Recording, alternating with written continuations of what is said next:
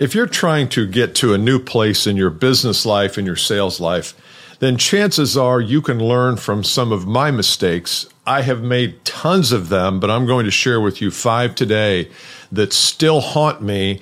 And the reason I'm doing this is because I don't want you to fall into the same trap that I did. So today, I'm going to talk about the 5 mistakes that I think, as near as I can tell, have cost me about $5 million of revenue, income, however you want to put it. And that's what's going to happen on today's Bill Caskey podcast. Glad you're here.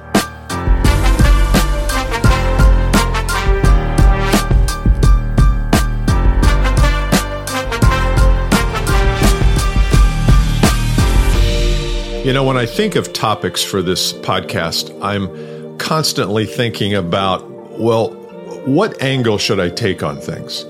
Because you get tired of hearing me lecture. You don't need another lecturer in your life, I know.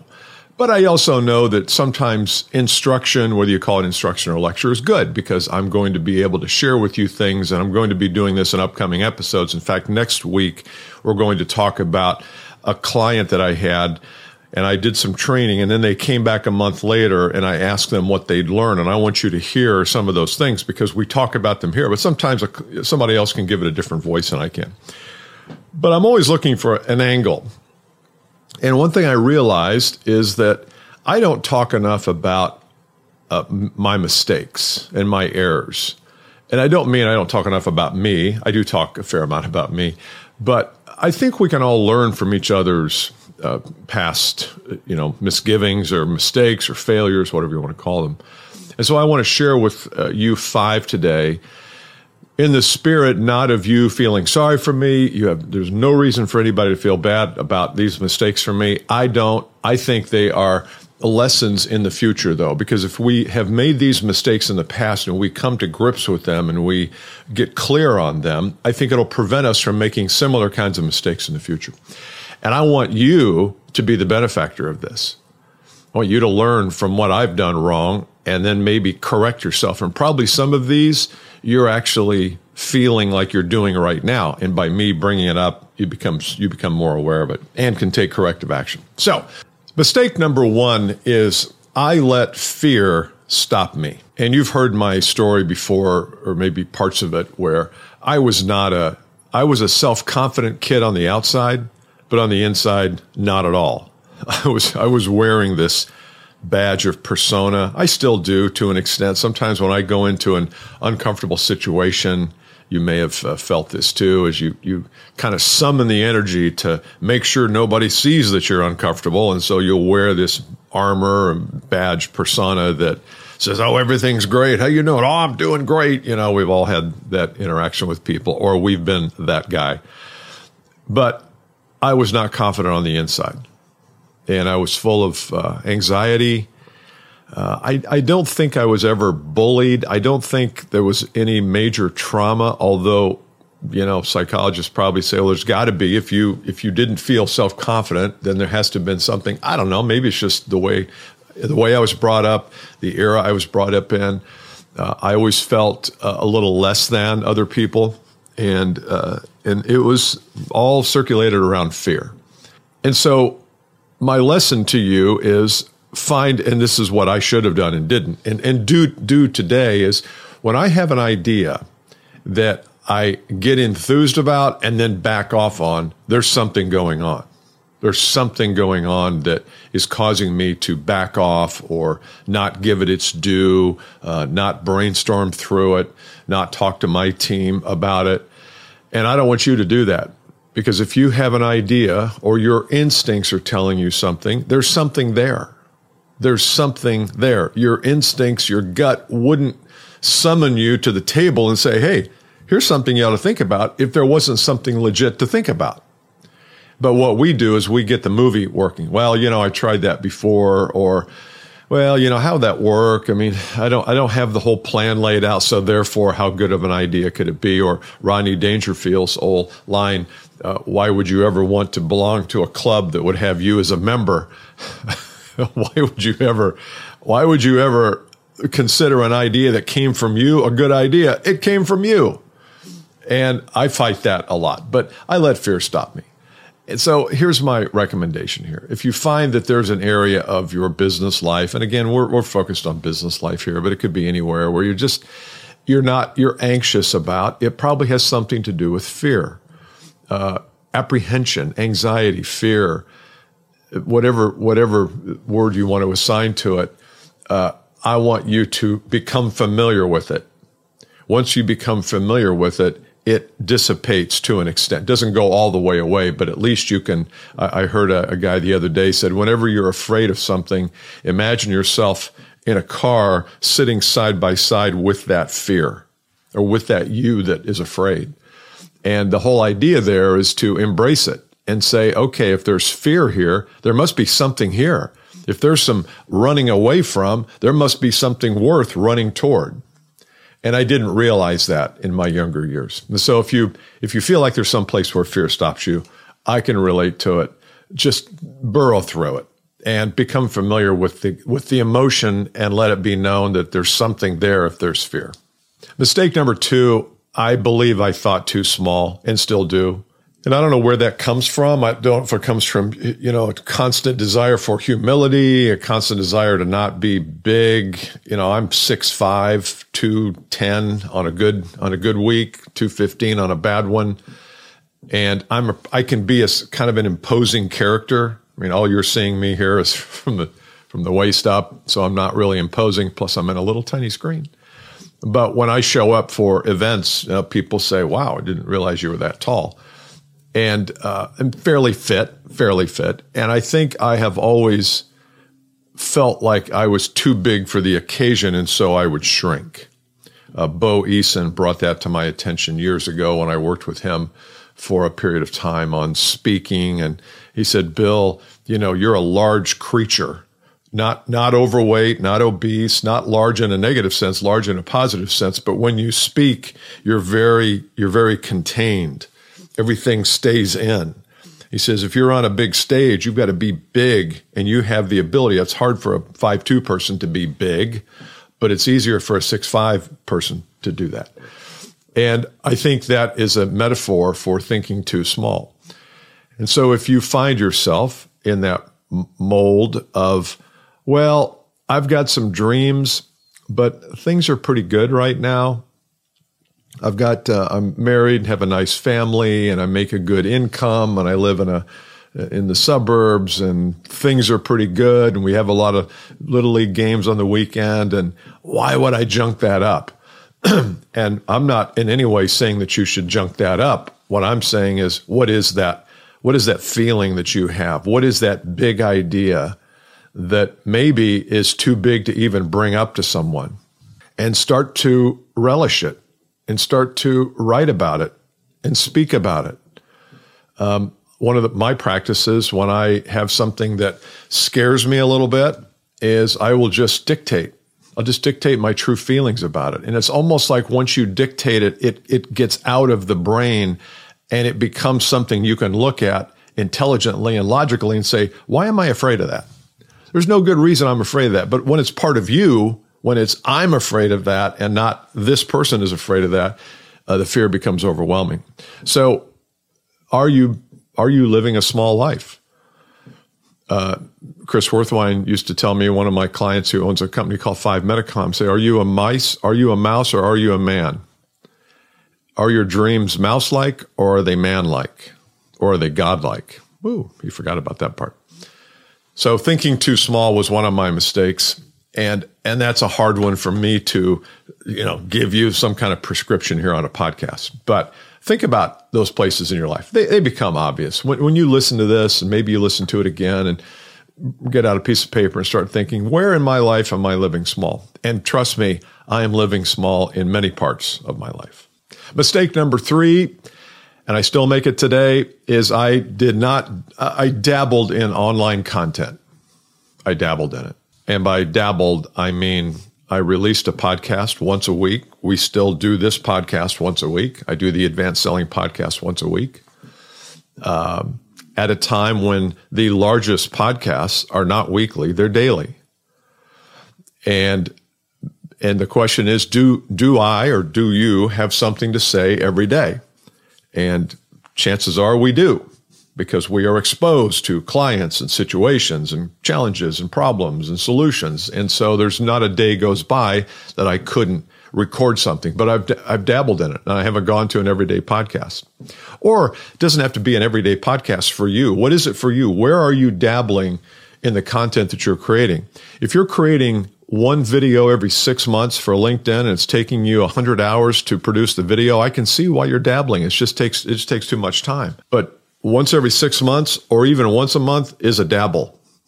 And we haven't yet. And for those of us who are older, I think it's easier for us to put a block up and say, oh, come on. Do we really need to post something every day? Do we really need to?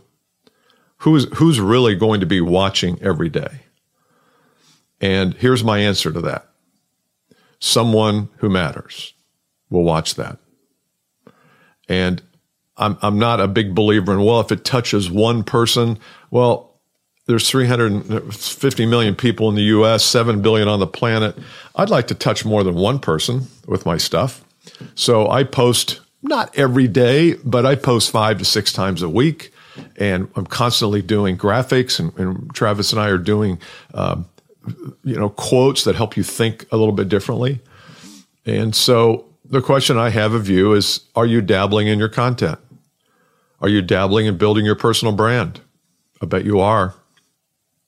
I bet you are. And part of it is you and I have not embraced this idea of personal branding online yet. We still feel like the game is played offline. And it's not.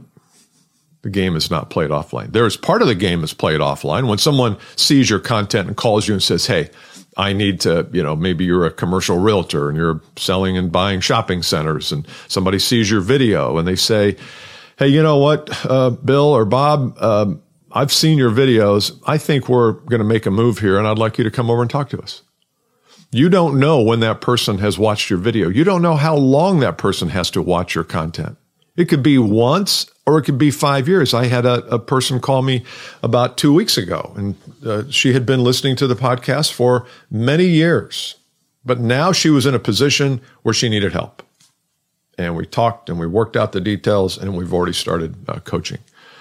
So you just don't know who you're speaking with when you're speaking. But my mistake here was not doubling down on content. And as I said earlier, I'm still making that mistake. When we produce a Bill Caskey podcast, we always video record it because I'm looking into the camera here. And that takes a little bit of, it's kind of weird because I'm looking into a camera with 3 dark holes and with a light behind it. And I don't know who's on the other end. So I'm talking to this camera as if it's a human being, which is very odd. But I'm presuming that when you finally see it, it feels a little bit like I'm addressing you and like I'm in rapport with you. So that's something that we have just started here in the last 6 months. Is it paying dividends yet? I don't know. I'm doing the podcast. Why not look into a camera and do it along with my Shure SMB7 microphone? Okay, so that's mistake number 3. Get out of the dabbling phase of online content. Get into something a little bit more serious. Mistake number 4, I didn't create something that was easy to connect with online. And I do think we're pretty good at that. Travis in my office has done a good job, and we've worked together to, if you want to get a hold of me for any reason, or if you want to talk to me about your team or about coaching or about some of our work, you can go to billcaskey.com, and it's pretty easy to get on my calendar. I ask you a few questions if you book a call with me, but it's pretty easy. And also, we give away a lot of free information, free booklets, what we'll call lead magnets, just things that I find are useful, checklists, things like that. We just did the $1 Million Seller. If you have not downloaded that, make sure you go download the $1 Million Seller. You can go to billcaskey.com and find it there somewhere in the upper echelons of that page. But I want to make it easy, and I don't think I did early. I think we're doing that now. So my question to you is, do you make it easy to buy? Is it easy for your customer to buy? And if you sell a product that, well, we don't do the transaction on the internet, I get that. But are you making it easy for them to book a call, to find out more, to give you their email address so that they can then download something? I see these websites sometimes. People come to me and they say, look, I want you to train our sales team. And one thing that I always do is look at the first place I go is their website. And I want to know, is their website conducive to people wanting to engage in some way? I mean, isn't that sales? Isn't step one engagement? And if your website or your marketing team doesn't understand what the first step is in engagement, and they build this $1 million website that doesn't allow people to engage, how smart is that? That's idiotic. That's foolish. So I'm constantly looking at that, and it amazes me at how few companies have a web presence that allows easy engagement. So are you making it easy for your customers to buy or to reach out or to book a call or to find out more? The rule is, from what I understand and what I've read, and I think it's probably legit, is that a person has to consume your content for 5 to 7 hours before they feel comfortable making a call to you. I don't know if it's 10, it could be 3 in your world. You could be so good at video, it's like 5 minutes and I just want to work with you. Could be that. But there is a point where people need to see more of you. Are you giving them that chance? So not only are you making it easy for them to engage, but also to book that first call. And have somebody look at that. Have your partner, spouse, somebody at your church, at your playground, parent, say, look, I'm doing a little research now to see how easy you think it is to buy. Because you'll look at the site and say, well, I see it every day. Yeah, it looks pretty easy. It's right down there in the corner, hidden underneath a blanket. You see it down there? But the average person says, I never saw that. So think about that. Are you making it easy to buy? I didn't. That was a mistake I made. Don't make it. Mistake number 5, I was too stingy with my work. And this is kind of a cousin to I dabbled in content. I never went all in. And I think I've been too stingy with some of what I think are some pretty solid concepts and ideas. And I give a lot on this podcast. I give a lot on Advanced Selling Podcast. I give a lot in my YouTube videos. I could probably give more. And I could probably give more of the behind the scenes part where it's not just here's the cake, but how was that cake made and how did you string those things together and what elements? For example, one thing that I've thought about doing and haven't done and need to, and you guys should hold me accountable for this, is if you're a VP of sales, you should be considering a 1-year sales training program. Not from me or maybe from anybody, but on your own. And so could I help you do that? Could I create a product that maybe is a modestly priced product where I say, look, here's a whole year of training for your team. You buy at one price, you get all the assets, you get exactly how to do it. Why isn't that a good product? But I've been stingy with that. And again, I'm not talking about giving it away for free, although I may give some of it away for free. But are you stingy with your knowledge? You've accumulated a lot of knowledge over your years of doing the work, serving customers, finding problems. I bet you're too stingy with it. I bet you really haven't let some good stuff out because you say to yourself, well, I don't want to let the good stuff out. So I hope you've learned from these mistakes that I've made. And as I said, some of them I continue to make. The stingy, the doubling down on content. And then the question at some point becomes, well, how much is enough? I mean, you can drive yourself nuts with fixing these 5 things, and they never get fixed totally. All I'm looking for is some improvement. I just want to work my way down the spectrum. As we've said, everything's a spectrum in life. Everything is a spectrum. In fact, I'm going to be doing a podcast on the seven spectrums that I think we should look at if we're going to really reach our potential. What are those and where are we on those? Kind of a self-assessment. I'll be doing that in the next couple of weeks. But I wanted to share these mistakes with you because I don't want you to keep making them. If you are making them now, hopefully you have seen the light like I have. And also then the metaphysical part of this, or the meta part, is share those mistakes with other people. Share those mistakes with, if you're a VP of sales, share them with your team. There's no harm in sharing past failures, less than successes, mistakes, whatever you want to call them, because we all learn lessons from them. The more mistakes we make, the more lessons we learn, and the richer we become, not just in financial terms, but everything else. So I wanted to share those with you today. Once again, if you're interested in the personal business planning session, the link below, it happens on December 6th. If you're listening to this prior to that, make sure you go. I'm limiting it to 100 people. It's a way for you to plan with my framework called the Planning Grid for 2024, and we'll be running it one time. 100 people is all.